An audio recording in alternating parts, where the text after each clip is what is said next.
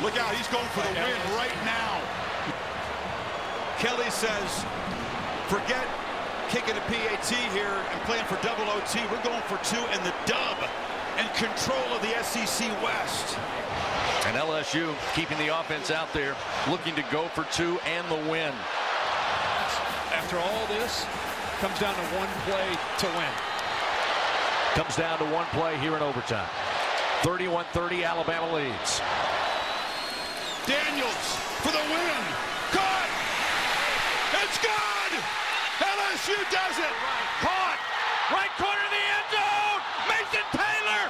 Tigers win! Tigers win! And the fans storm the field! Brian Kelly says, we're gonna win this one! And he does! 32-31!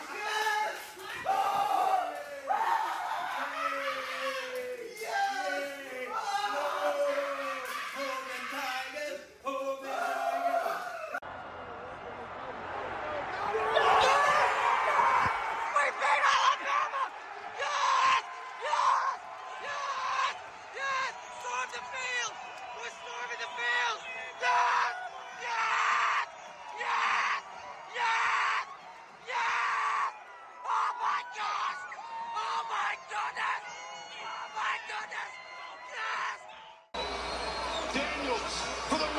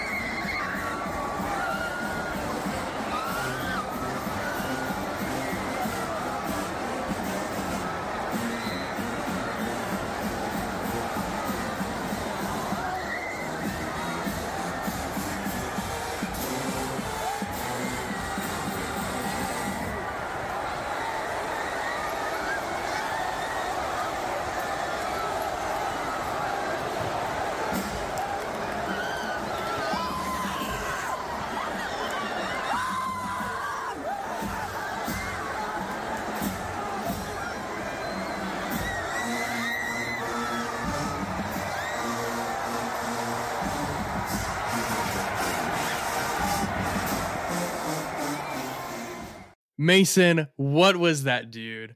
What was that? That was the best noise you have ever heard in your life so far this year. Okay, maybe I'm being a little too hyperbolic. Maybe it's just second, only behind the cries of your new child. But that was the best thing ever, Mason. And I have been waiting. I have given you time. I haven't brought it up in our text messages so far since it happened. But Mason, it freaking happened, dude. And I called it. All right. So first thoughts here on what transpired on Saturday, dude. First of all, I take a week off and you go all Bush League on me, throwing this video at me. What are we doing out here? I don't quite appreciate it. I think I agree with you that I would rather listen to my child crying right now than hear that again. So who knows? But anyways, Cam, congratulations. It is what it is. LSU finally got the win. that wasn't a Joe Burrow win. Screw Joe Burrow. But taking shots at Joe Burrow too. That's how butthurt I am.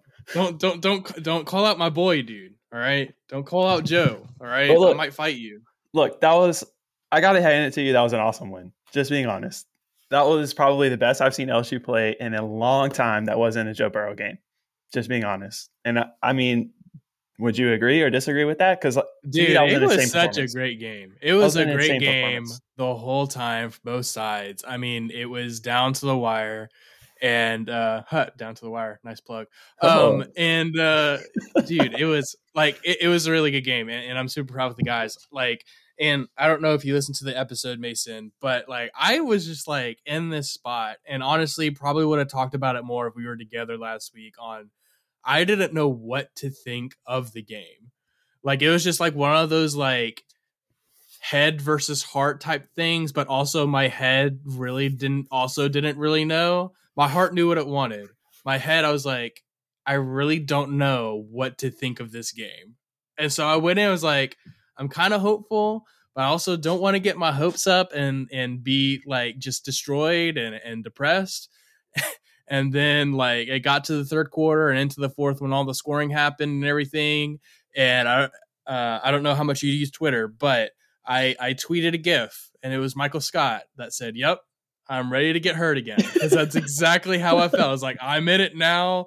They sucked me in with how they did it, and I was ready to be hurt again, a la 2012 and 2014, dude. Like, I was just ready for it. I was setting myself up, and I was okay with it at that point. I was just ready. And listen, we'll get into some other stuff. We're probably going to dive super deep into this game and just go off on all these different tangents here. But let's kind of start with the game itself, and then we'll try and get off on all the other side stuff. I know I have questions I want to ask you. I'm sure you have plenty of thoughts on everything at Bama, what's going on there. But let's just talk the game itself. Okay. Again, we didn't really get to talk about it much in the lead up because you were becoming a dad, which was awesome. Congratulations to you and Becca. Thank you. But let's talk. Was there anything in the game, and I'm sure there was, but what in the game really kind of surprised you that you really was not expecting at all to happen that ended up happening on Saturday? Obviously, LSU won, but besides that, matchups, offense, defense, offensive line, cornerbacks, I mean, just go wherever you kind of want to go here, Mason. What were things that really surprised you that happened or didn't happen in the game? Yeah, I mean, honestly, like, most of the matchups went kind of how I expected. I expected LSU to be able to get a little bit of pressure on Bryce. I knew our wide receivers wouldn't be able to get open. Our running game was just going to be kind of there if we actually attempted to run the ball, which we never do because Bill O'Brien's an idiot. So there's that. But the one thing that I will say that really surprised me was LSU's ability to keep Bryce Young contained. One of Bryce Young's greatest features is that he can get outside the pocket and make every single person miss and then find an open wide receiver. I don't know how he does it half the time, but in the game, he just wasn't able to do it because they had the linebacker spying him. The freshman, you could probably tell everybody his name. I don't Harold remember it. freaking Perkins, dude. Insane. That was an insane performance by that guy. Most people, especially when they're trying to put a spy on Bryce, it just never works because it just leaves somebody else wide open for some reason. But going into this game, that's kind of what I expected again, was Bryce Young was going to be able to work his magic, and it just wasn't able to happen because they had him contained most of the game, which I was not expecting to happen at all. And I expected it to tilt the other way at some point in the game where Bryce was going to make plays. So that's where I was. He made one. Yeah, for sure. And I mean, honestly, to me, I know it was so early in the game, but I think one of the turning points of the game was honestly that first interception on the very first Alabama drive. Because you saw what was able to happen. Like, Bryce Young did his thing. He made a couple of people miss. He got to the front of the pocket. He had an open wide receiver. He just made a bad throw. And then from there, it's kind of when you saw LSU's defense changing a little bit. I don't think they were necessarily spying him on the first drive, but from there on out, they definitely were. They had Perkins on him the entire time.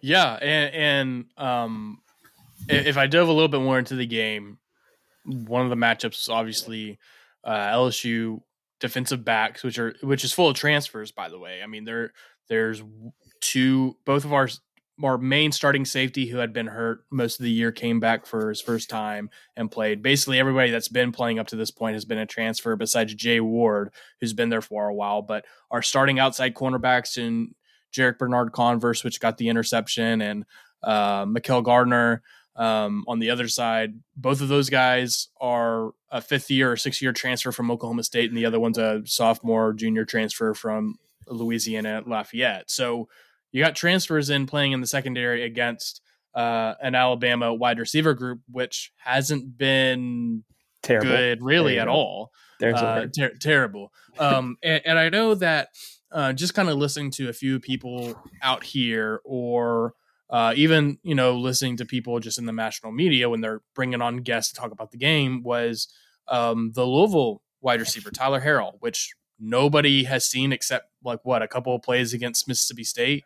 That's the only time. And people were saying in the lead up, oh, I think this is the time, or this is the game that he's going to come out and do something and prove that, hey, they finally have a deep threat and all this, that, and the other. And I was just sitting there, it's like, man, listen, if he's not out there like the week before bye week, like getting legit reps with the ones, like there's no way that he's ready, and there's no way that he'd be able to get enough reps with Bryce to get on the same page and everything. Because Bryce is probably hardly practicing right now because of the shoulder. So there's no way that he's going to be able to, like, it's possible that he could play and maybe he does make a deep threat, but he's not going to be that consistent guy because like he hasn't done it all year. And for you to expect it, I just thought that was a really bad expectation people are starting to have, but you're kind of hopeful that maybe it'll blow up, but it didn't, obviously. I think the problem with that is like our wide receivers the entire season have been inconsistent. So you're trying to get Bryce Young on the same page with all the wide receivers who aren't playing well at all. And so you're trying to say, Jermaine Burton, we need more out of you. Trayshawn Holden, we need more out of you. Like Kobe Prentice, like I can go down the list of guys who have just underperformed in that area. And so when you're trying to get Bryce Young on the same page with those guys, it's kind of hard to filter in Tyler Harrell, who's been hurt most of the season, and then just say, okay, like, here's your reps, go for it. Like, it is what it is. So it was atrocious, dude. This is a disgusting wide receiver room. I can't stand it. I'm ready for it to be gone. Yeah, it's crazy. So that's the offensive side. Obviously the LSU defensive line just ate y'all's line for lunch. I mean, like it was bad. And they kept bringing it up on the broadcast. I know Herbie was, but the way to affect Bryce with him not being prototypical NFL quarterback, with him being shorter, kind of like a Drew Brees, is you push the middle of the pocket, and they were able to do that consistently. And then as soon as he got out of the pocket, Harold Perkins is there, BJ Ojulari is there, all those guys that are super good pass rushers. And honestly, like, you can make an argument that Harold Perkins was the best player on the field the other night as a true freshman. And those guys did what they did, and they've been showing it week after week. Everybody, I know you probably don't listen at all to LSU media at all, but every single beat writer had kept bringing up, or radio host had kept bringing up, how are we going to get BJ Ojulari and Harold Perkins on the field at the same time, because they've been playing the same position all year. How do you get both of those guys, since they're your best pass rushers and best players, how do you get them on the field at the same time? And they found a way in the bye week, and it obviously worked out for them. Now let's switch over to the defensive side of the ball for Alabama. What surprised you in Alabama's defense and LSU's offense in the game? Yeah, I mean, Jay and Daniel's speed is insane, but like everybody knows that. Everybody knows he's great on the ground. His accuracy in the game was insane to me, because that's one thing that he's been coming along so far this season. I think this was just peak Jayden Daniels at this point. The way he was just tossing the ball to everybody, dude. It was kind of insane. And then popping off huge runs. I mean, the last run in overtime was insane. That's one thing I was not expecting. I knew he was going to be able to kind of tear us up on the ground, because we've just been struggling on the D line, and our linebackers aren't super fast. So I knew he was going to be able to have success there. But throwing the ball, I was not expecting that to come out of him at all. Yeah, I mean, and if anybody goes back and listens to our preview, our SEC preview, You would have heard me say, and this isn't me coming up with this. This is what I've heard from Ryan Clark, which is a big time ESPN guy, played in the NFL, played at LSU. And he had a son that played at Arizona State or still plays at Arizona State. So he's watched Jaden Daniels for a long time before he even came to LSU. And this is what he said about Jaden Daniels. Whenever he's on and he's rolling, it's Heisman-like. That's what it looked like against Alabama. It wasn't the most insane passing yards you've ever seen or passing performance. I mean, 22 of 32, which is really good. He only passed for $182. So it wasn't like a ton, but the yardage and the passes he made were timely. And then it was like always you said, the perfect moment too. Like every time it was a third down and like 8, it was always just perfect pass. He was finding the right guy, the open guy. It was impressive for sure. Yeah, so 182 yards and 2 touchdowns, and then he ran 18 times for 95 yards and a touchdown. So 3 total touchdowns in the game. Let me actually get to the box score real quick because I did want to bring this up. LSU gave up 6 sacks that game.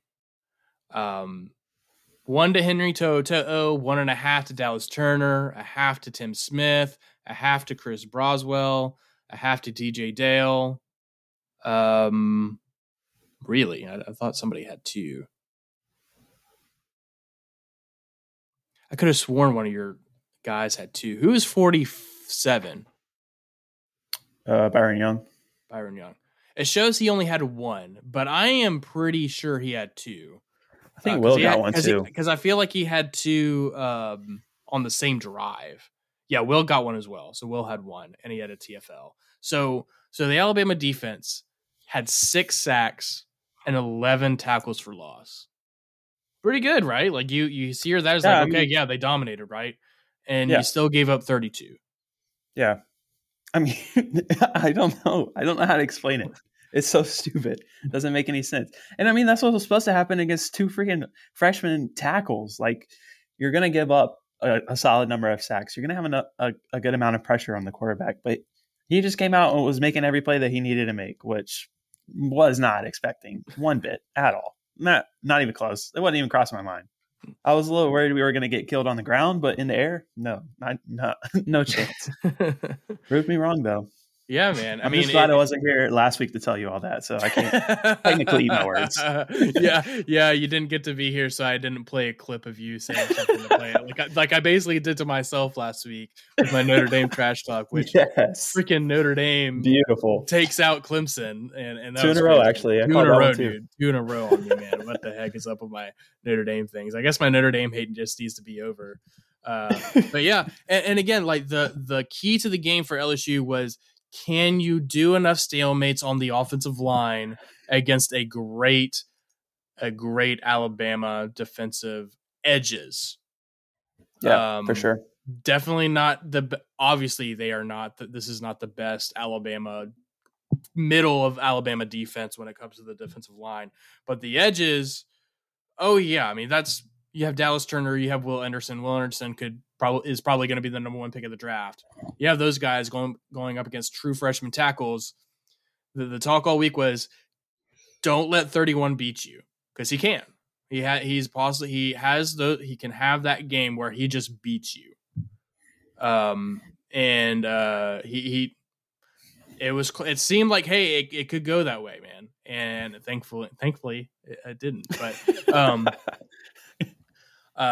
yeah, man. So it was crazy. And then Kayshawn being the leading wide receiver, didn't get a touchdown, but leading wide receiver. And then Mason Taylor having a great game with the touchdown catch over the shoulder, and then the 2-point conversion, obviously. So, are there any kind of, I guess another thing, so something that LSU struggled with all year was special teams.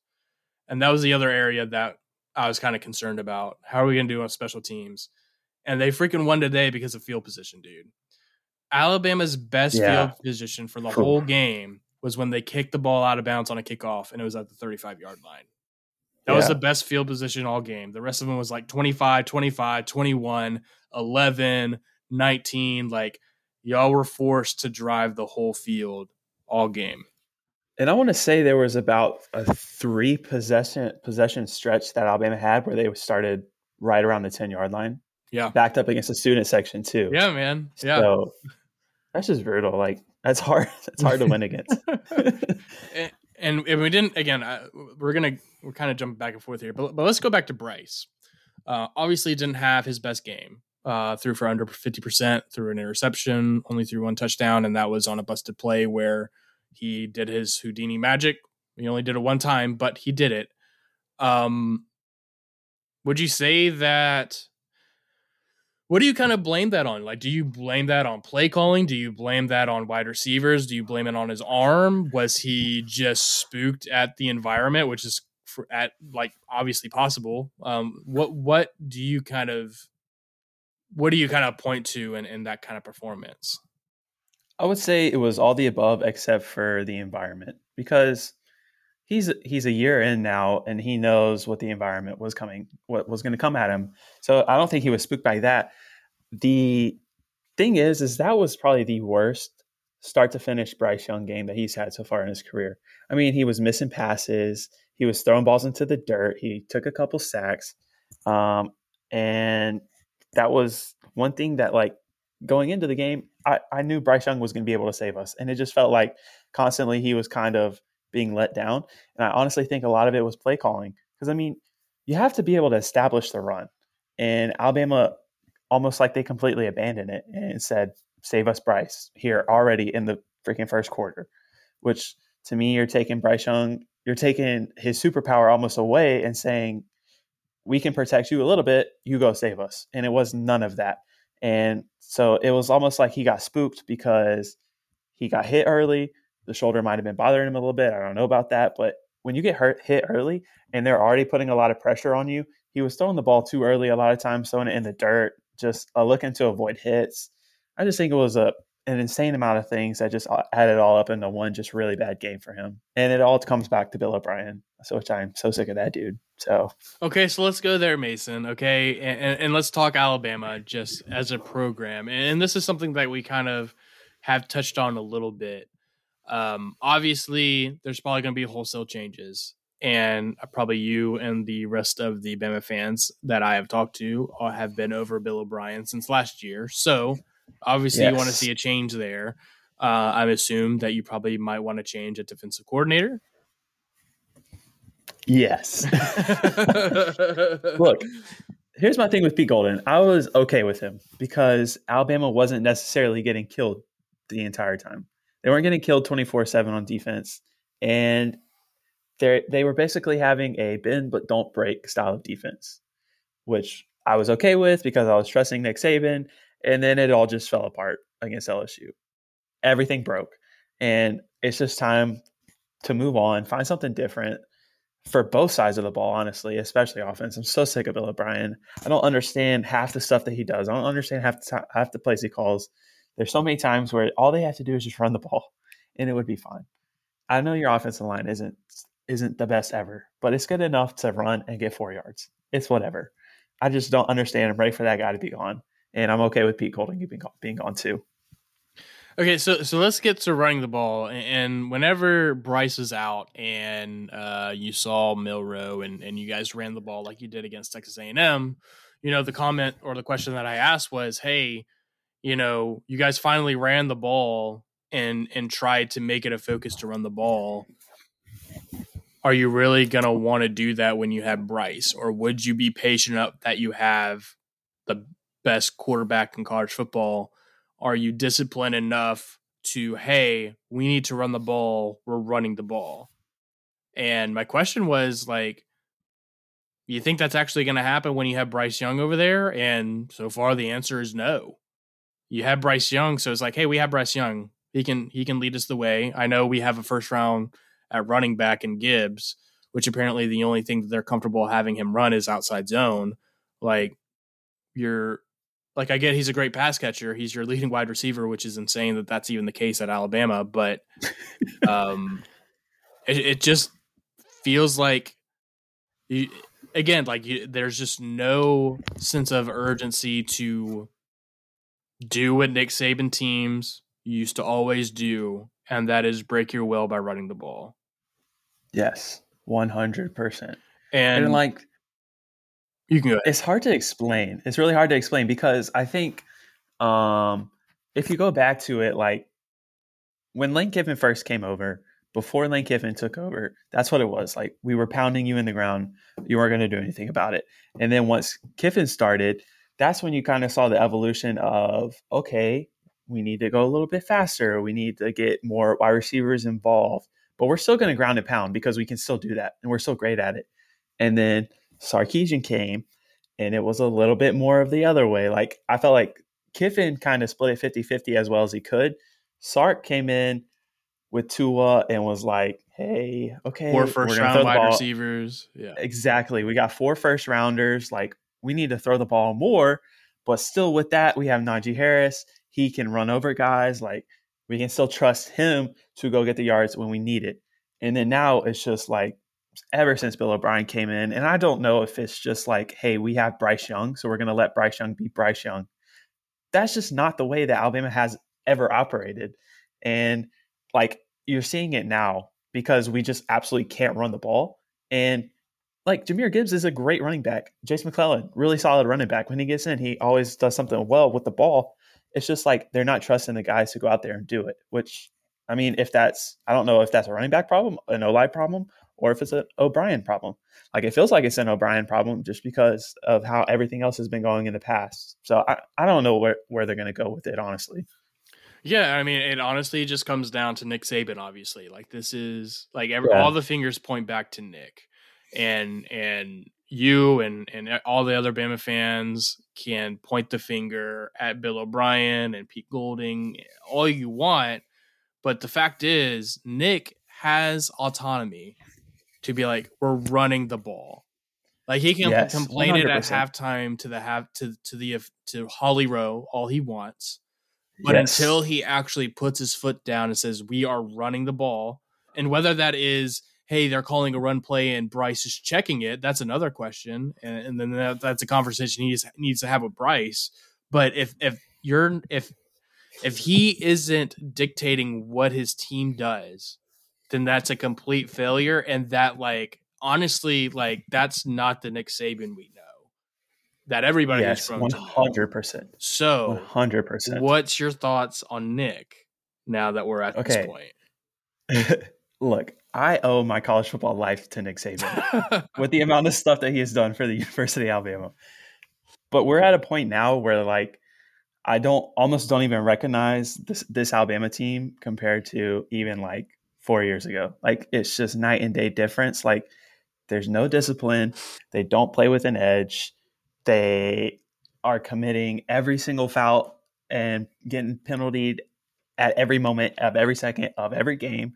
And it's just like, I don't know how to explain like his personality now, but he's like calmed down a little bit. I don't know if it's NIL stuff. He's trying to get guys to stay out of the transfer portal. Like it just doesn't feel like the same Nick Saban team. I know he's getting older. I can't say that he's losing it. You know what I mean? Like he's still the GOAT, but it just feels like there are moments in a game where Alabama has a chance to, I'll say this. In the fourth quarter of the game, Alabama scores a touchdown to go up by 4. They go for 2. Why do you go for 2? There's no point in going for 2 right there because it remains a field goal game, and we saw it at the end. Alabama was able to kick field goal, tie the game, whatever.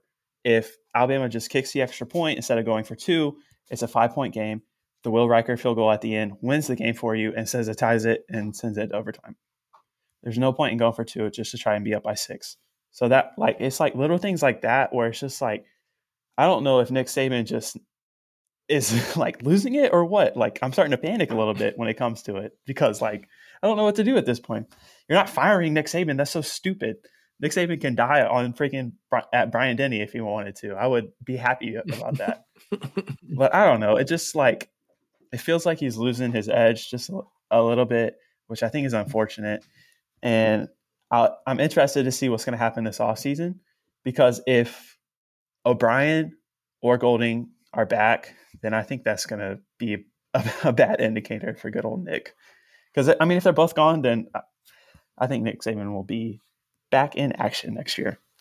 So here's what I'll say on this, and everybody after every single Alabama loss, it seems everybody is always quick to be like, "Oh, Dynasty's dead, it's over, Yeah. we're finally moving on."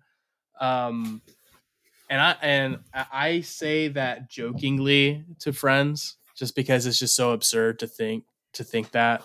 I don't think I have ever been as sure, and I'm not saying that I'm like 100% confident in this, but I don't think I've ever been as sure that we're seeing the light at the end of the tunnel on the current state of Alabama football with Nick Saban. Now, whether that's next year or 2 years or even 5 years from now, that remains to be seen, obviously. And it's very possible that, you know, they go back and Nick hires a great staff in the offseason and your guys are back in the championship and all this kind of stuff next year. But it feels like it's getting there now. I agree 100%. And I'll ask you this, man. You have the best quarterback in school history and have failed to win a championship. Is this the biggest failure in Nick Saban's career? In his career? I don't know about career. The stint with the Dolphins didn't feel great, but if you want to just talk about Alabama career, I would probably say so.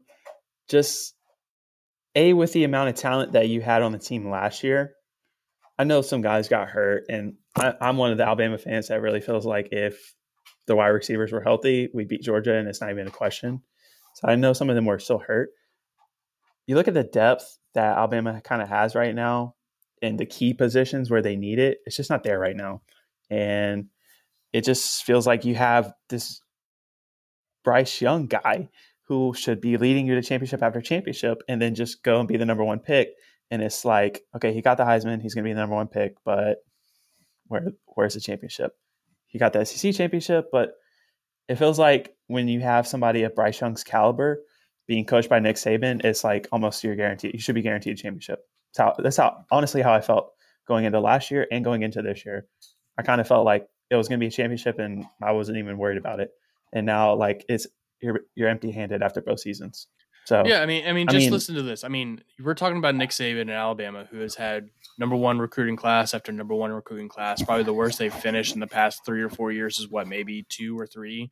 So you're getting top 3 classes every year, along with cherry picking the best players on teams. Go to Vanderbilt and take their best offensive lineman for tackle. Go to Georgia Tech and take a first-round pick in Jahmyr Gibbs. Go to Georgia and take at the time a number one wide receiver in Jermaine Burton. Go to Tennessee a couple years ago and take their best linebacker in Henry Toto. Go to LSU and get their best, what would have been their best cornerback in Eli Ricks, which is a clown, by the way.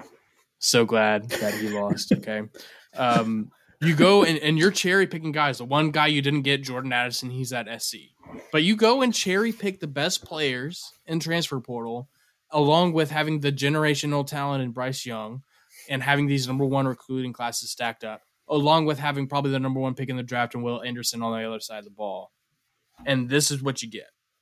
Now in your 2 losses, you lost by a combined of 4 points, which doesn't sound bad. But this has been a building thing. The thing that everybody is so used to with Alabama is they're going to go and dominate. They might have one game every year where it's a scare, and then they kind of wake up and then go and dominate the rest of the time. Or they might have one game where they kind of slip up and then they go and dominate the time. That's how it was between 2008 and 2018, 2019. I mean, I don't count the COVID year because all that crap was weird. Whatever, you can count it if you want to. But that's the best college football team of all time. What are you talking about? That is false, sir. Okay, that belongs to 2019 LSU, and I will fight you physically about that. Okay, but we can save that argument for another day. We can save that argument for the offseason. But I mean, all the way from 2010 to 2020 or whatever year you want to put there, it's dominant performance after dominant performance, especially on the road, and you go and choke them out. And that has not been the case since COVID. Since all the world changes when it comes to recruiting, since the transfer portal, obviously, like, Nick Saban doesn't want football to be as it is right now. He doesn't like the open transfer portal. He doesn't like NIL. He doesn't like all this stuff. And so it does seem like he doesn't like it, but he's taking advantage of the transfer portal stuff and trying to bring in these top players to fit his rosters that his coaches can't apparently build up new wide receivers and coach up new offensive linemen to take their spots. So you're getting into these transfer portals. And this was kind of my concern. I hadn't said it, but this is my concern for Alabama, especially when it came to wide receivers. You hit the jackpot with Jameson Williams at wideout last year in the transfer portal. Oh, yeah. Who, like, before that happened, I honestly had never heard the guy. And so nobody expected that to happen, but it happened. He was number 1 overall, like a first-round pick.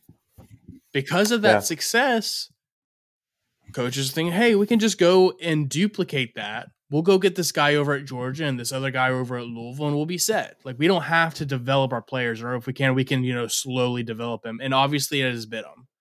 You go listen to Kirby Smart over at Georgia. They haven't taken a single player in the transfer portal. They have the same basic roster that's building up with these guys. Georgia is becoming the new Alabama, as unfortunate as that sounds. Because, like, did you see what they just did at Tennessee, which we all thought was consensus number 1? I mean, they dominated that team and probably could have named their score if they wanted to, but took their foot off the gas at the end. Again, we've kind of gone off on talking tangents here, but like, if you're an Alabama fan, like, I'm not saying, hey, it's over now, but there are definite concerns. I don't think so either. Like, I do think that we're kind of on the downward slope of the dynasty. I don't think that means that Alabama's not winning a championship here in the next couple of years. They're not going to be not competing for the next couple of years. Like, that's not where I'm at. I just think the thing right now is, like, Alabama has gone away from their identity, like, almost completely. Like, it was always Alabama was dominating the trenches, and like it was just nobody was ever gonna beat them in the trenches. Like, that was never gonna be a thing. And now it's just like, we're air raid. We're gonna throw the ball all over the field and see what happens next. We're all about points. We're all about speed, and this is what's gonna happen. You're not able to put up the same amount of points. You don't have the same speed that you have in the past. Like, you're trying to be wide receiver focused. Your wide receivers aren't good. And because of that, the trenches suffer. Like, if it always felt like every year Alabama has a guy in the middle of the defense who is a bona fide superstar, whether it's on the D-line or it's a linebacker, it is what it is. Like, and there's always like 2 guys on the offensive line who are going to be going first round. Like, that's how Alabama has always been. And it's just like, here in the last like 2 years, there's just nothing. Like, you have Will Anderson, he's on the edge. He's not stuff in the middle. He's not creating chaos right up the middle of the field. And it's just like, Alabama's gone away from their identity, which is that's why I'm thinking that we're on the downward slope of the dynasty right now. I'm not saying it's over. I don't believe that at all. I'm not one of those fans, but it is coming, and I'm hoping it's later than sooner. Yeah, for sure. Okay. Well, we've talked plenty about the losers, and we'll get back to the losers in a minute. But let's talk about the winners and LSU storming the field. See, okay, I didn't understand them doing a like very soft storming of the field against Ole Miss. I freaking knew if we were winning this game, that field was being stormed and it was going to be freaking insane, and it looked awesome. And if only I was there, that would have been awesome. But I missed out on getting to give you crap about the Ole Miss storming. Yeah, field. That was stupid, dude. I didn't understand that one, but I totally understand this one. Should have done it, and they did it. It was amazing. Wonderful environment. But let's talk Brian Kelly here. First time that he's beaten Nick Saban. And let's talk. This is an LSU team, and we talked about this already before in previous episodes. That going to the bowl game last year, they had like 38 or 39 scholarship players to play a bowl game last year. Had to raid the transfer portal to just be able to field a competent team. Lose their first game, neutral site, against Florida State because they couldn't block an extra point at the end. Get drugged by Tennessee at home. And since then, man, they have gotten their stride, and they looked great against Florida on the road. They looked great against Ole Miss. And then they put together this performance with Brian Kelly's first ever win against Nick Saban. And they have full control of the SEC West. If you would have told me, Mason, in the offseason, hey, LSU is going to beat Bama and is going to be in first place in the West, I would have told you are insane. I would have been like, dude, that would be that would have been the most awesome thing that I've ever heard, but you're crazy. Like, that's probably not going to happen. LSU's at a point right now where they have to try to lose the SEC West right now. They play Arkansas this week, which is like classic trap game at 11 a.m. in Fayetteville. I'm really not that worried about it because of how this team is played and how this team's identity seems to be. But it's like classic trap game. But yeah, like in order for us to lose the West, y'all have to lose to Ole Miss, which that's not going to happen. No, I think y'all got it anyways right now because you got the so we have the tiebreaker. So both us and Ole Miss both have one SEC loss. This is how it would have to happen. The way that LSU would lose the West is if they lose a game and Ole Miss wins out. If LSU loses to Arkansas or A&M and Ole Miss wins out, Ole Miss has only one loss they're in. The only other way that LSU the way that LSU can win is Ole Miss loses. And then if you're LSU, you only have to win one of Arkansas and A&M, which I think will win both. Yep. But like you said, you have to try to lose it. If Ole Miss loses, then basically you have to lose out your last two SEC games. But exactly, you would have told me that, dude. You say, hey, you are probably going to go to the SEC championship game this year. You're like, there's no way with how much turnover we've had. Like, I think we're going to have a good year, but like to have an opportunity to go 10-2. Like crazy. Like we talked about this after the Tennessee game. Like what were my expectations? How did I think the team was going to finish? Yeah. And I sat here as like, listen, we'll probably lose to Bama, but we'll still have a good season. Maybe have four losses, maybe a 9-3. But I mean that's kind of what my expectations were. And then this happens. Like I wasn't super confident in the game, but I had hope. And then as the game kept progressing, I was like, okay, I'm here now. Like I'm part of it. I'm ready to get hurt again. And part of that was, so let me say this when it comes to a program in general. Obviously the 2019 LSU season and game against Bama is like the best thing that has ever happened. But this game, and if you just listen to the past, and they talked about it a little bit on the broadcast, LSU, and even in the series, the road team has dominated this series. Alabama has only lost like 9 or 10 times in Baton Rouge in history. Like that, like for whatever reason, Alabama plays really well in Baton Rouge, and for whatever reason, LSU plays really well in Tuscaloosa. Like that's just how it's worked somehow.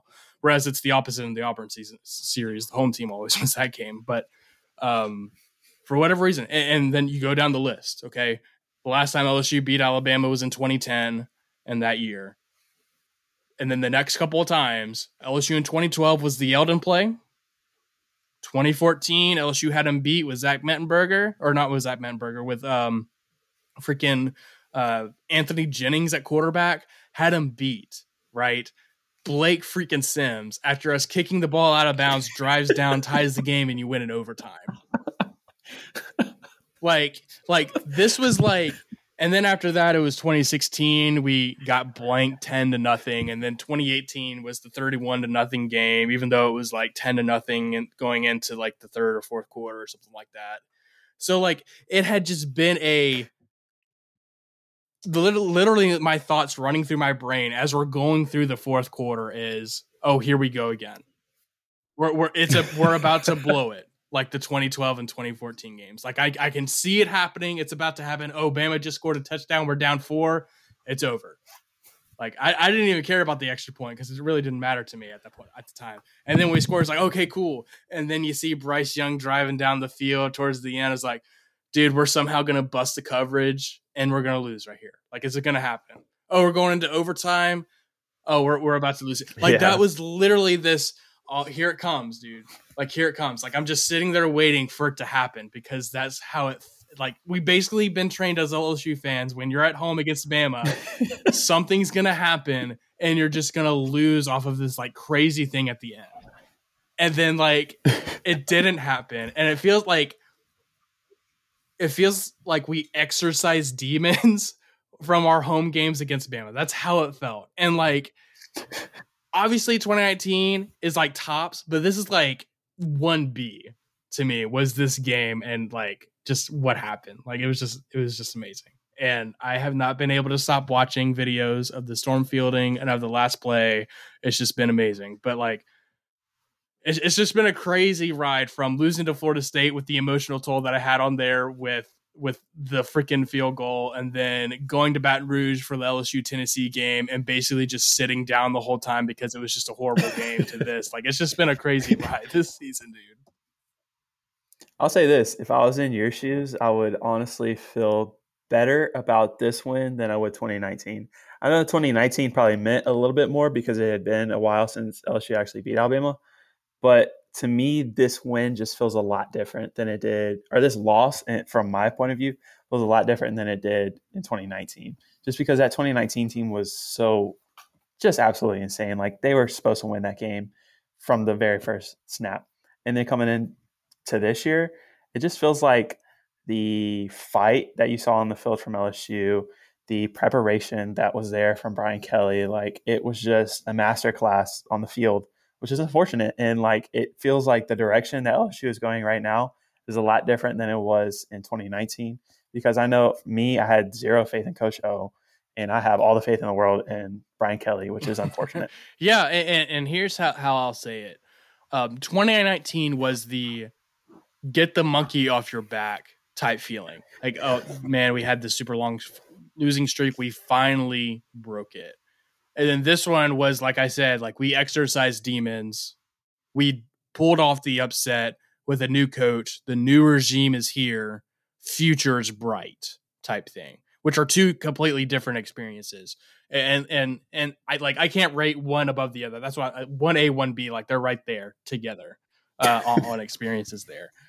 So again, I'm super excited for the future. I'm really excited for us to possibly be getting into Atlanta. I'm not going to say we are going until we actually officially clinch it, okay? Because I'm not doing it. I'm not doing it. We have hurt too many quarterbacks and screwed too many teams out of good seasons so far this year, Mason. I am not doing it to my Tigers, okay? I refuse. I refuse. Man. So let's go on to our next segment here, Mason. That is brand new. That I thought that we would do just in honor of you and your Alabama fan, just brethren here. Of, you know what, we're going to the message boards, guys. We're gonna read some comments off of Reddit and some message boards from comments of fans after what just happened. So Mason, why don't you go ahead with the first one here, and we'll just kind of do a ping pong here back and forth on what we got. Hold on, I gotta refind it. Okay, I'll start. Okay, we'll start here, and this is probably like, oh yeah, I totally agree here. How can you fire O'Brien tomorrow? Is the title here on Reddit. How can you have the ball in field goal range with under a minute in a tie ball game and lose is beyond me. Terrible play calling. Reichert shouldn't have had to hit a 50-yarder because it didn't gain a single yard after the first down that put us in range. The play calling is atrocious. The team has no discipline and gets flagged incessantly. This offense is only decent because of the talent on the field. It is past time for Bill O'Brien to go. This is, I think, after the Tennessee game, but it still applies here. Then one of the comments here was, that's waiting too long. Pull a USC and leave them on the tarmac. That one team fired their coach on the field, Arizona State. Why don't we do that? No, the world might end tomorrow. Fire O'Brien tonight. Dude, you gotta love Alabama fans and their commitment to the hate of Bill O'Brien. All right, what do you have here, Mason? All right, so some of my favorite ones are, like I'm saying, it's just all the Bill O'Brien hate, and then, God, where did it go? I can't find it again.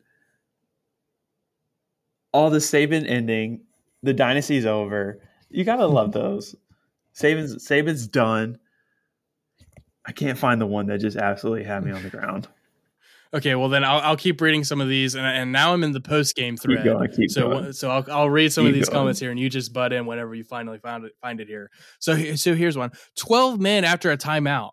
How does that even happen? Well, no, 13 actually was a comment by that. Somebody said, I had the sound off by that point and was feeling pretty good about our chances stopping the play given the sheer manpower. What a massive waste of Bryce's career. If only Sark could have seen it through. I'm sorry, but Bryce is part of the problem. There's something very off between him and the rest of the team this season. I don't know if he's afraid of getting hurt now that he's got his endorsements, and who can blame him? But he's different from last year. Prove me wrong. Oh, here's a good one for you. Against us, down inside the 5-yard line every time. It's never called. Of course, had the refs called the blatant block in the back on the 25-yard QB run for a touchdown at overtime, we probably have never been in that situation. I was talking about the pick play at the end. That's so dumb, dude. Good so Lord. Dumb. Get over the pick play. It happened one time. Oh. Evidently, Saban must believe timeouts are for sissies. There are no other explanation. Fire a Bill O'Brien 2-point conversions. The second one doesn't make any sense at all. Someone miscalculated. If it was Saban's decision, he should have vetoed it. It was stupid. This loss is on him, but the team as a whole is not up to the standard that Saban preaches. The coordinators are awful, and the team doesn't execute. Past time to shake things up. There it is. I don't claim this section of Alabama fans. I rebuke them. These are the Saban bots. These are the Saban Alabama football fans right here. I don't know. Keep them over there. We want the OGs. Probably looking at a 3-loss season, have zero confidence they can win on the road next week. This team has no offensive identity whatsoever. This was my pre-Saban childhood, watching promising Bama teams build up in the preseason, knowing only it was a matter of time before the season collapses into just beat Auburn and make bowl I've heard of mode. Just wait until next season when Nick decides to bench an NFL first-round quarterback talent, Ty Simpson, because another guy has been there longer and unleashes Mr. Jalen, I can't throw a football Milroe on the world. Yay, whoopee. If I were Latu and Saban is yelling at me for fumbling, I'd ask him why the F he's holding B.O.B. to a different standard than me.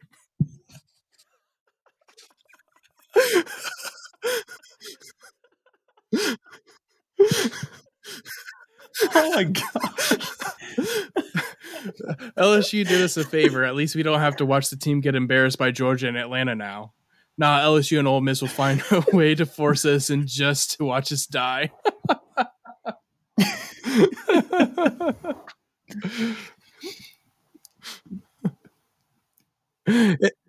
God, get these people out of here, dude. It's incredibly ironic that neither of arguably the two best quarterbacks in Alabama history were able to win a national championship as a starter. Unless Bryce comes back for his senior season, for some reason, he's not going to win one. While Tua was a hero of the national championship, he never won as a starter. Oh my gosh. I can't claim that one. Look, this never happened during the Mike Shula days because we all accepted L's. All right, so I might have a couple more here. I got some thoughts about this game/season. This is the most important. Bryce, I'm sorry you've had to play with mediocre wideouts this season. I'm even more sorry Bill O'Brien is your OC. The things I would give to see Bryce in Lane's or Sark's offense. 2, both coordinators got to go. 3, Gibbs, I appreciate you. 4, defense. Please, for the love of God Almighty, learn to tackle someone. It's becoming infuriating to watch week by week. 5, we need to recruit better at wideout. We just have a bunch of B guys with no true elite talent. Wanted that to be Brooks, but he's not there. Tyler Harrell is a ghost. Burton, not the splash I hoped he'd be. We need better weapons. 6, after Bryce, I don't know what the heck you gonna do. God.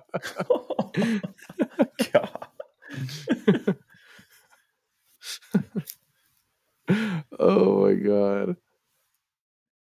How the F did the defense not have the right people on the field for the 2-point conversion after a timeout? Nick Saban is the GOAT, but if he brings back the same coordinators next season, I'm going to have serious doubts about him going forward. Oh, man. Look, all this is telling me is that everybody agrees with me that Bill O'Brien needs to be fired. Don't even let him coach against Ole Miss. What are we doing? This team is gutless. Yeah, just let him. Gutless. It starts at the top. No fire. Complacent at best and lazy at worst with some of the crap I saw in this game. Somebody needs to call the new Auburn AD and just let him know that Bill O'Brien's available. I'm sure he would love to have Can we him. please rehire Pruitt? Oh, yikes. I was definitely not expecting a Pruitt name call out there, right there. That was a good one.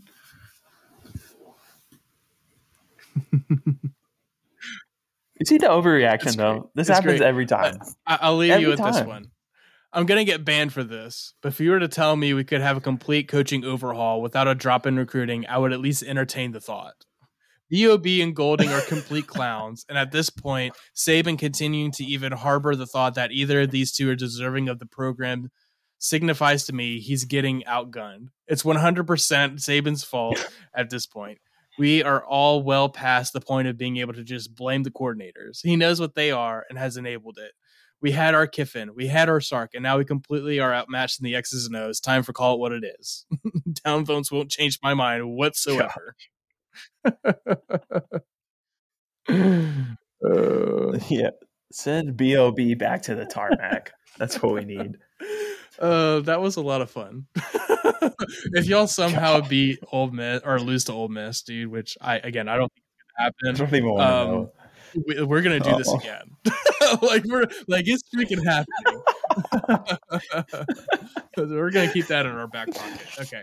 So we have gone 52 minutes just talking about this. So let's go quickly and what are your thoughts on Georgia Tennessee? Frauds. Tennessee is some frauds. Get them out of here. You're fully like just turning your back on him, bro. No, not really. I'm just kidding. It's to me, it was more of how good Georgia actually is. The way they've been performing lately is just insane. For some reason, I overlooked the Oregon win and how awesome they were. And honestly, like they're that team again. They're the same team that they were last year. Honestly, they're probably winning the national championship. They're that good, and I've been sleeping on them all year. I'm sick and tired of Stetson Bennett already. Get that guy out of here. He's just – I don't want to say he's annoying, but he's annoying. He's not quite on the Johnny Manziel level of annoyance, but he's dude, he's getting list. more getting and more I can't stand him more and more every game, dude. Like he has like this yeah. like I don't know what it is, man. He's just like has this he's not likable anymore. Like last year you could kind of pull for he's the walk-on quarterback, like feel good story. It was a fun story. And then now he's just like utter like douchebag status, you know? Like no, like get out of here. Like nobody likes you. Okay, you go up against a competent defense, you're not going to be able to go do crap. And so, whenever we kind of talked about Tennessee in the offseason, the question was the defense, and unfortunately, it hurt them.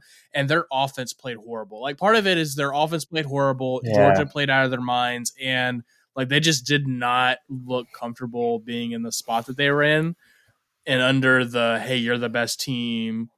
And they just didn't look like they were ready for the moment. And on top of that, being it on the road and they weren't playing at home like they did against Bama, like you're just like they just weren't ready and they played like crap. So it felt like Georgia took all the disrespect and just threw it right back at Tennessee. So I mean, like I wouldn't expect another blowout like that to happen if they play again somehow in the playoffs. But I would say Georgia still probably wins that game 7 or 8 times out of 10, but I don't know. Like it just felt like Georgia just did not care what was happening, and they were just going to dominate that game. Yeah, and like the thing that kind of surprised me was Georgia's pass rush finally like came alive and actually was a thing because it hadn't been all year, and so that was really kind of the big difference in the game was the pass rush for sure. So, real quickly, Clemson gets destroyed by Notre Dame. Frauds, okay. They have been frauds. And hey, dude, your prediction came true. You called Clemson not at least losing a game the rest of the year. And I thought you were crazy looking at the schedule. And they freaking didn't. Dude, kudos to you, man. Let's go. I was going to call it too on this. I was going to call the Notre Dame one. I wasn't just going to say they were going to cover. I was going to call it L. For some reason, I'm feeling Notre Dame right now. It's 2 straight weeks.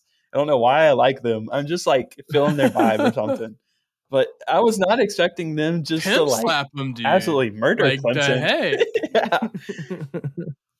RIP to DJ. It was a good run. We supported you as long as we could. Then you got the kiss of death. Wait, That was another one. We can add him to our list. the body bag count, dude. Yeah. All right. So that was last week, guys. Let's move forward. The new playoff poll came out. Our poll we're about to give you now.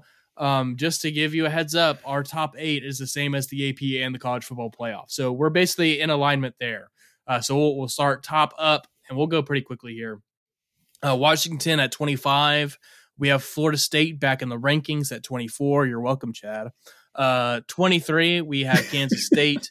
22, Notre Dame in. First time in our poll appearance. 21, we have Illinois.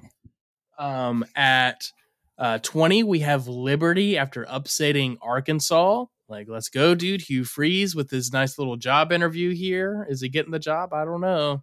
19, UCF. We have a tie at 17 with Texas and NC State. At 16, we have Tulane. At 15, we have Penn State. At 14, we have North Carolina. We have another tie at 12th. It seems that's kind of like the place that we always seem to have a tie every week is at 12. But we have Utah and Ole Miss at 12. At 11, we have Clemson. And then we're getting into the top 10 here. So at 10, we have UCLA. At 9, Bama drops. They're down to 9. And then everybody else kind of moved up a spot. USC is at 8. LSU up to 7. Crazy. 6, we have Oregon. Tennessee falls down from number 1 last week down to number 5 after getting drugged by Georgia on the road. And then Michigan State at 3.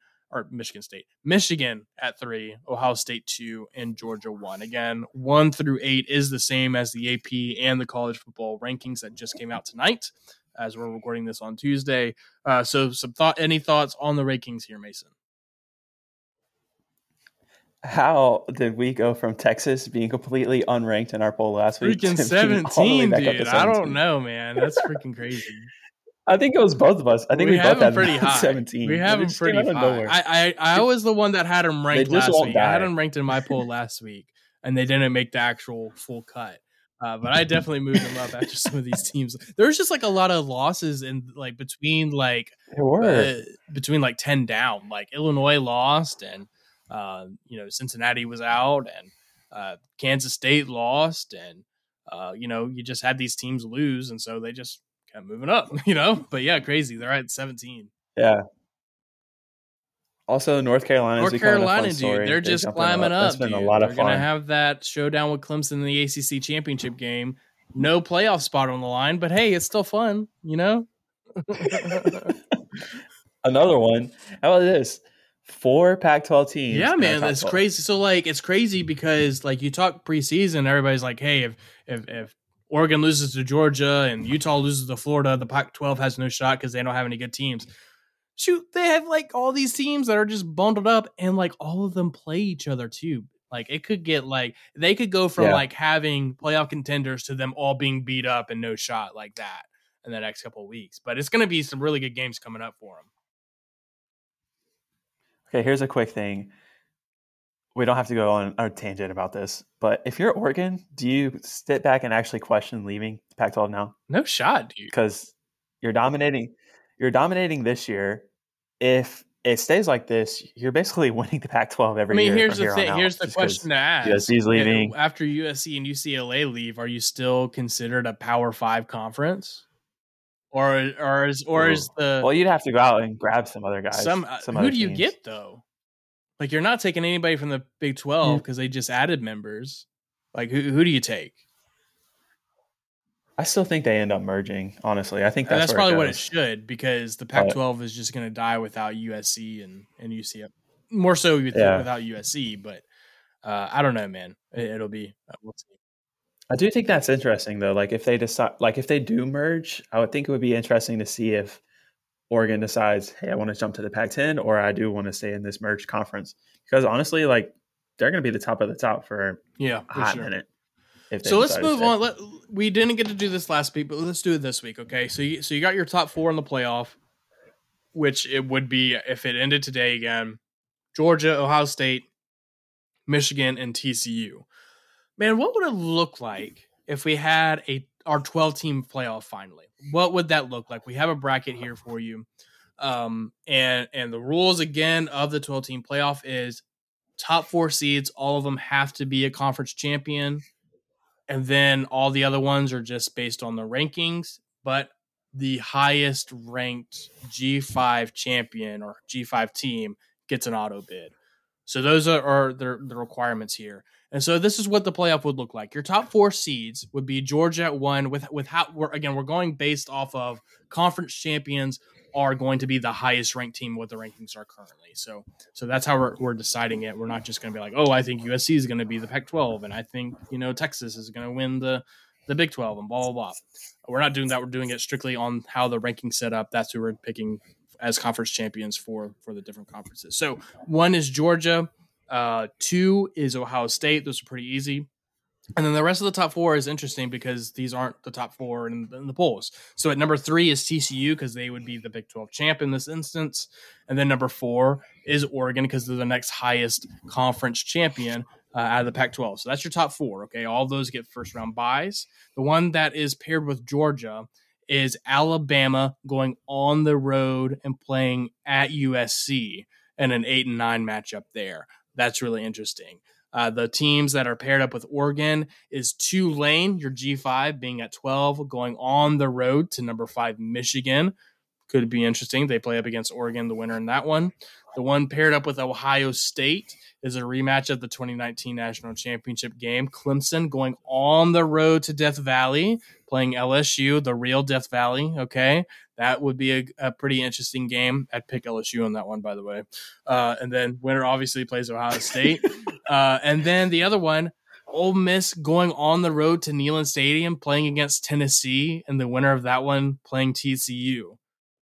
This freaking looks awesome, dude. Like, why can't we have this now, Mason? You're preaching to the choir right now at this point. Good Lord. I know we got to give the G5 some love and put Tulane in there, but that does not feel like it kind of ruins it. This year it kind of does ruin it. I mean, you take out gross. Tulane, and who do you want to put in? You want to put in a Utah or UCLA or North Carolina? I mean, Texas. I mean, I don't know. Who do you want to? Who would you trade? Who would you trade here in the current rankings? Utah, probably Utah or UCLA. I mean, either one.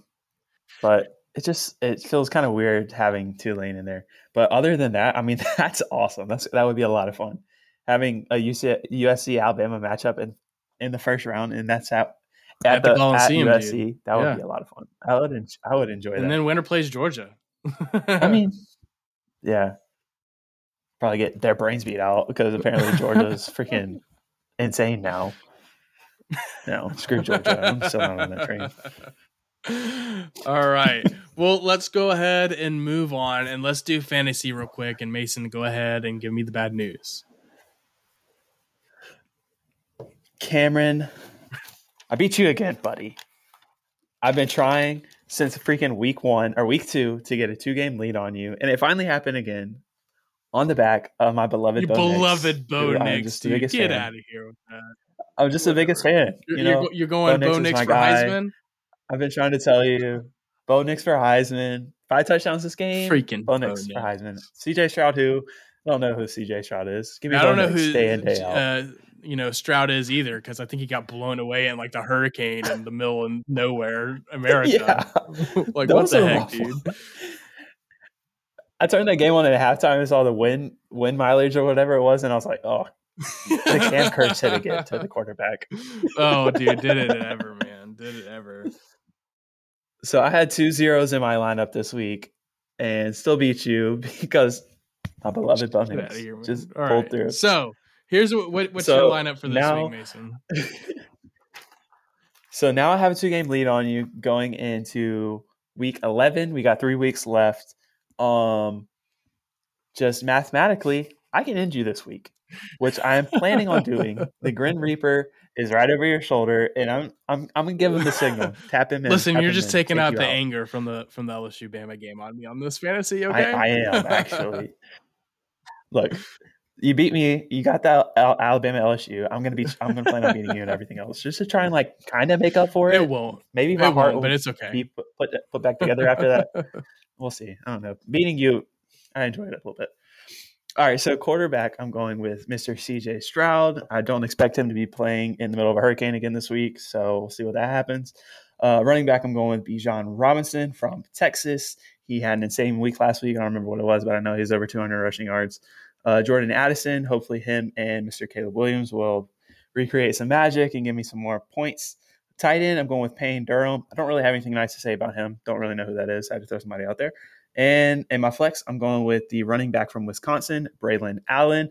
And I plan on just absolutely destroying you this week. So you tell me what I'll tell you what the winning squad is here, okay? Because I'm about to go on a 3-game tear here, Mason. Come from behind and win this whole thing right here, right now. And it starts with my quarterback that ended your season on Saturday and is going to start the end of your fantasy season this Saturday. Jaden Daniels, quarterback at LSU. Listen, you have a quarterback playing against Arkansas. You have to pick them. Arkansas is trash on defense, dude. Okay. So it's just a layup. All right.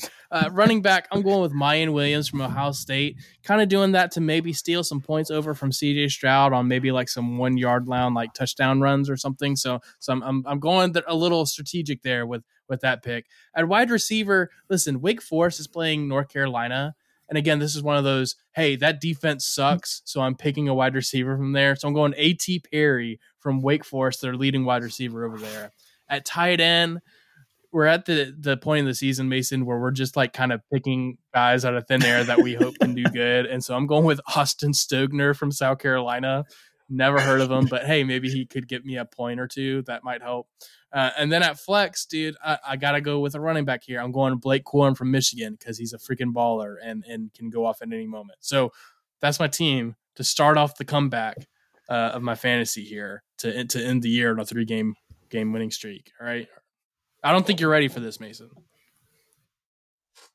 Cameron, so young, so naive. Too bad I can't pick my beloved Bo Nix again because I would totally listen. Do that. Okay, so we kind of what are we thinking Heisman now, dude? Like, what's the thoughts now? I mean, I still really do think that it's CJ Stroud, honestly. But I mean, like, it feels like it's wide open, dude. Really? After like Hendon Hooker just choked against Georgia, like it's just like, and then you have the Hurricane game with CJ Stroud where he couldn't do anything. Like, I don't know, man. Yeah, I mean, still with that though, like, I mean, but I don't know. Who I don't know. Another person be? I mean, is it Bo Nix? Like, legitimately, is it Bo Nix? Is it Blake Corum? Like, does Jaden Daniels somehow get a season-ending push? Maybe. Like, I don't know at this point, dude. It feels like it's up in the air, dude. I really like it. To me, it's CJ Stroud to lose. Here's the thing: CJ Stroud, like, he's going to win the Heisman only if they beat Michigan, and that's not a guarantee. If they beat Michigan and he actually has a good game. Okay, yeah, I can see that. But, like, I don't know. Like, I mean, really, like you just said, maybe Blake Corum, but that also you have to beat Ohio State.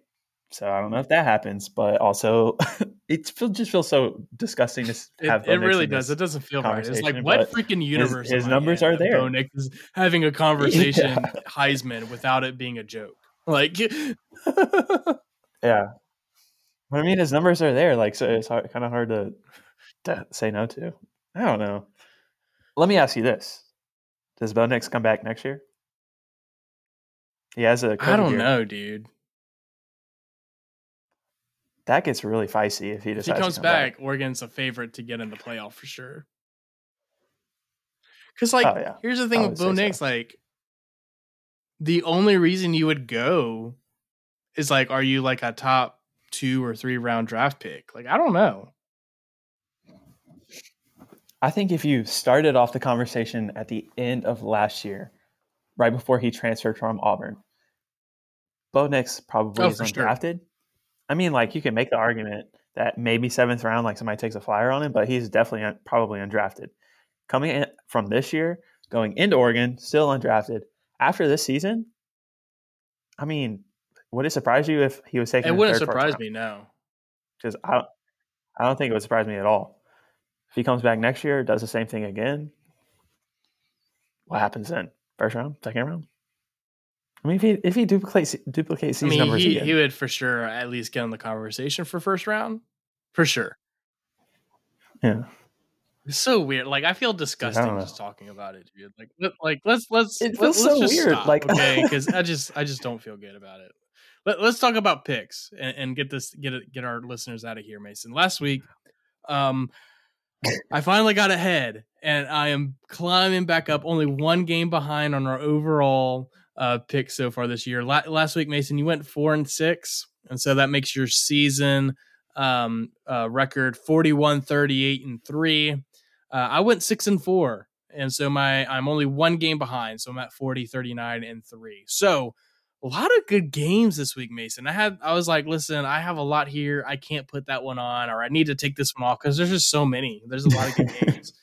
So we're going to start again. We usually go in chronological order on time. So we're talking about LSU at Arkansas, classic trap game scenario. Typically, LSU is only a 3-point favorite on the road. So what's your thoughts on LSU Arkansas? Yeah, my 10-2 Arkansas 10-2 isn't looking too good for you. Finishing 10-2, not quite happening. I will be going with LSU that week or that game, and I'm feeling pretty good about it. I'm going LSU as well. I think the cover, and honestly, I think they blow them out because Arkansas is trash, and KJ is beaten up to smithereens. It seems like.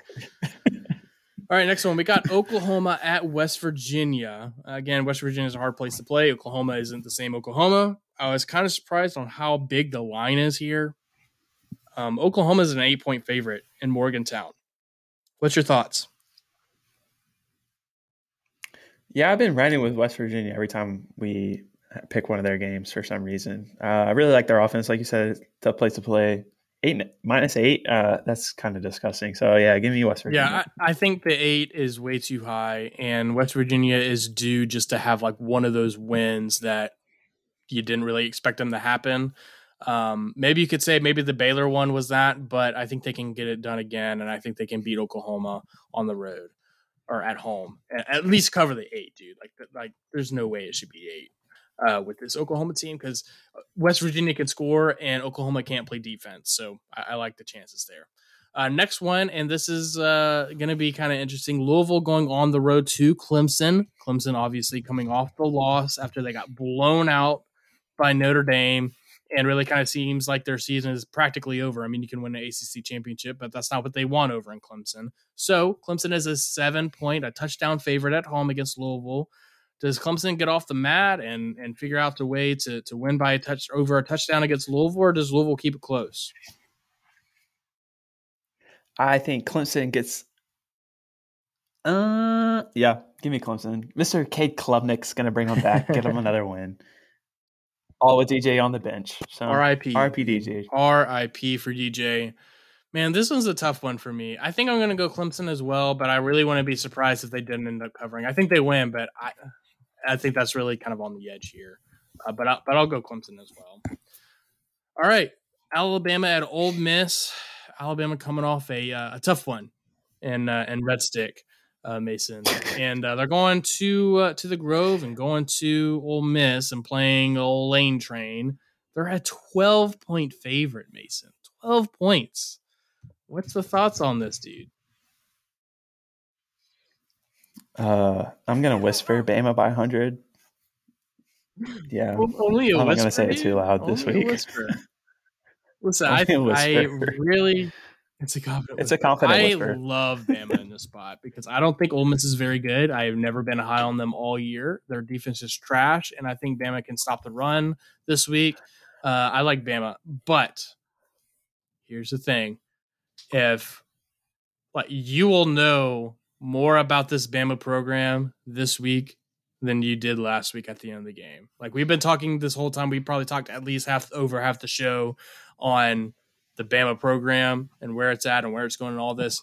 You're going to find out about this Bama program and where they're at with Nick Saban on the road at Ole Miss this week. If they come out super flat and lose, then boy, it'll be a fun show next week too, dude. Like, oh my gosh. Oh, but I'm going Bama. Okay. So this next game, and again, like I pull up games and put out these lines and look at them and we pick them, and there's always at least one or two that's just like, what the heck is going on here? Like, what am I missing? This is it. This is a smell test Iowa game. State at Oklahoma State. Everyone would be like, oh yeah, Oklahoma State's going to be favored. You would be wrong, sir. Iowa State is a 1-point favorite on the road in Stillwater.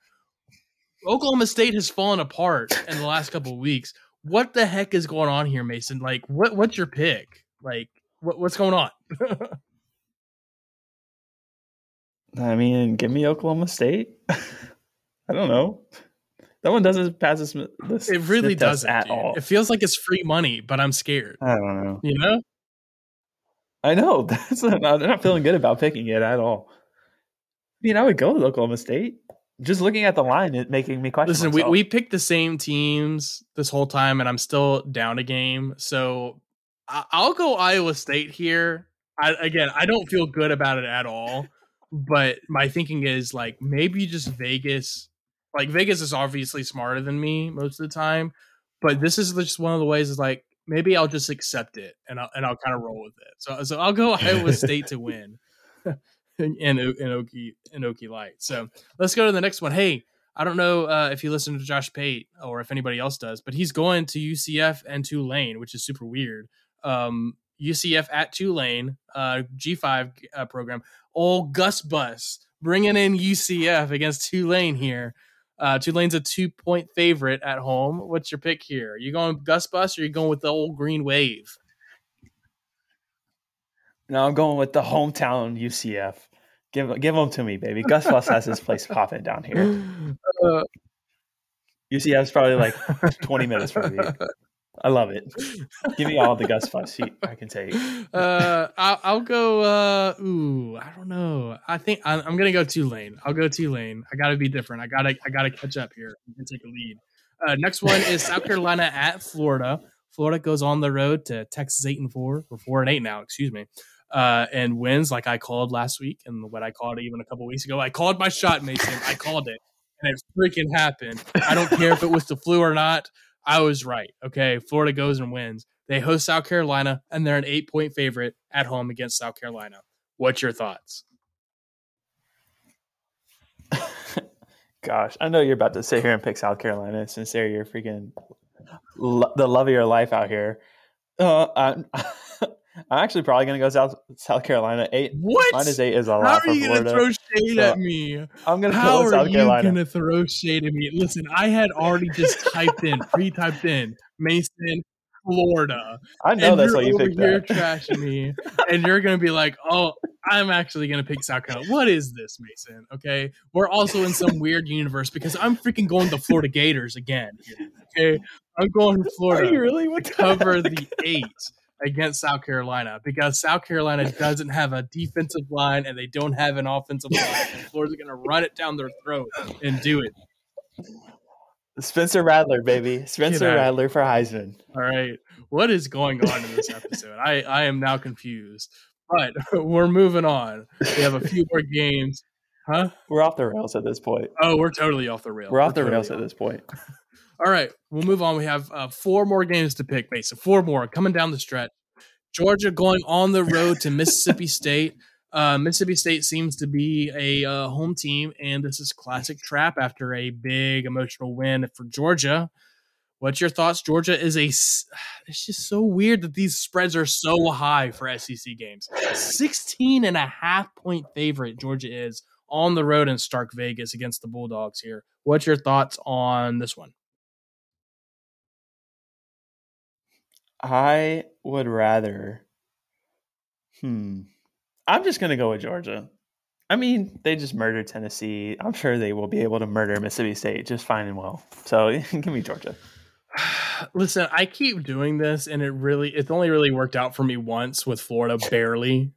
going up against, Georgia, my picks. But you know what? I'm ready to be hurt again. I'm ready, and I'm just going to pick Mississippi State. It's just the line is too high for me to just be like, oh, yes, you know what? I'm going with it. 16.5 on the road, dude. Like, I can't do it. I'm going Mississippi State. I'm going state here. All right. I can't bring myself. What game was it? I think it was 2 weeks ago. I don't remember who it was. And the spread was 20 and it was 22 and a half. It was Florida, Georgia. It was like 22 and a half. You picked Georgia. I picked Florida. And the half point, Georgia wins by 22. So the half point saved me, dude. What the heck? I was so pissed when I saw that. All right. 3 more. North Carolina going on the road to Wake Forest. Wake Forest was a little favorite of ours in the rankings for a bit until it seems like they've kind of just lost some juice here. North Carolina. Now we're a new favorite in the ACC, I guess. North Carolina on the road at Wake Forest. Wake Forest is a 3.5 point favorite at home. What's your thoughts? Kind of worried that North Carolina is our new favorite, but I'm going to stick with them. Give me all the Drake May I could take. May, dude. Give me North Carolina against Sam Hartman. It'll be like, listen, if the total on this game is like in like the 70s, take the over, guy. It's going to be like 200 points scored in this game. It's going to be like a freaking basketball score or something. I'm going to go North Carolina as well. I like Drake May, I think, better than Sam Hartman, and they keep turning the ball over. So I'm going to go with North Carolina as well. That was another Bama message board thing I saw, that everybody is ready for Drake May to transfer to Alabama. Everybody's already trying to call it. Like, get out of here. Come on. So stupid. All right. Texas 4-8, dude. Going on the road to Auburn. Listen, if this is the game that I told you, Mason. It's actually realistic. I have secretly really liked Auburn in this game for a couple of weeks, being like legit, hey, Texas A&M could legitimately go 4-8 because of their schedule. And it's honestly, it's down to this game. They have to win out to make a bowl game. They play at Auburn, they play UMass, and then they play LSU. They have to win all those to get to a bowl game. Auburn is a 2-point home favorite. After the fight that they had against Mississippi State, and Texas A&M is legitimately staring down the barrel of a 4-8 season, which is amazing. Thank you, Jesus, for this, dude. Like, oh my God. Like, Auburn's a 2-point favorite. What's the pick here for you, dude? Okay. I'm going to go with Auburn. I'm going to throw my pick out there just pretty quickly. And I'm going to have to ask you, let's say LSU actually loses this week, and then they're sitting there against Texas A&M with the SEC championship on the line, and then Texas A&M just rips your heart out. What is that going to do? We're not going to speak of this. If it's Texas A&M that kills you. I'm not even going to entertain the idea, Mason. Dude, like, my heart. I can't even imagine what's going to happen that episode. If that happened, dude. After all the trash that I have been throwing at A&M this season, for that to happen, like you honestly would probably need to check on me on Sunday, dude. Like, I'm not even joking. Like, that is one of those like heartbreaking moments that would happen. SEC championship on the line. Texas A&M beats LSU. I can't even imagine what you would do, bro. Courtney might call for help, guys. Okay, it might happen, but it's not gonna happen, Mason. It's not happening. Okay, Auburn is winning the game. Texas 8-4 or 4-8 is gonna be Texas 4-8 this season. They're gonna lose this week to Auburn. They're gonna beat UMass, and they're gonna lose to LSU wonderfully, spectacularly. But yeah, I'm going to Auburn. All right, last game that we have for you, and this is kind of more of a shout out for our friend Chad, big Florida State fan. Florida State going on the road to the Carrier Dome. Syracuse, they are a 6.5 point favorite. Is Florida State on the road? What's your thoughts on this one? Give me Florida State. I'm not a big Syracuse guy right now. So yeah, I'm taking Florida State. Listen, Mason, you're not a big Syracuse guy. I'm not a big Syracuse guy after they made me look like a freaking fool with Notre Dame. Okay, I'm over them. They are dead to me now. And I like Florida State. Florida State's going to win, and they're going to cover, and it's going to feel good because I get to see Syracuse freaking suffer after they've done dirty to me. Okay, unbelievable. It's unforgivable. The Fighting Irish, baby. Unbelievable. They reign. Okay, so that's the episode, guys. Thank you so much for listening. Feel free to interact with us on social media. Give us your thoughts on our poll as we post it on social media. Will probably be up by the time that you listen to this. Really, thank you so much. Mason, you were a good sport. It was fun. I had a lot of fun. You might not have as much fun, but it's fine. Listen, you can just go to bed now and just cry in your pillow as Mecca is probably super happy. Can unfortunately not go to bed right now. Then you can just cry in your rocking chair, okay? Do what you gotta do.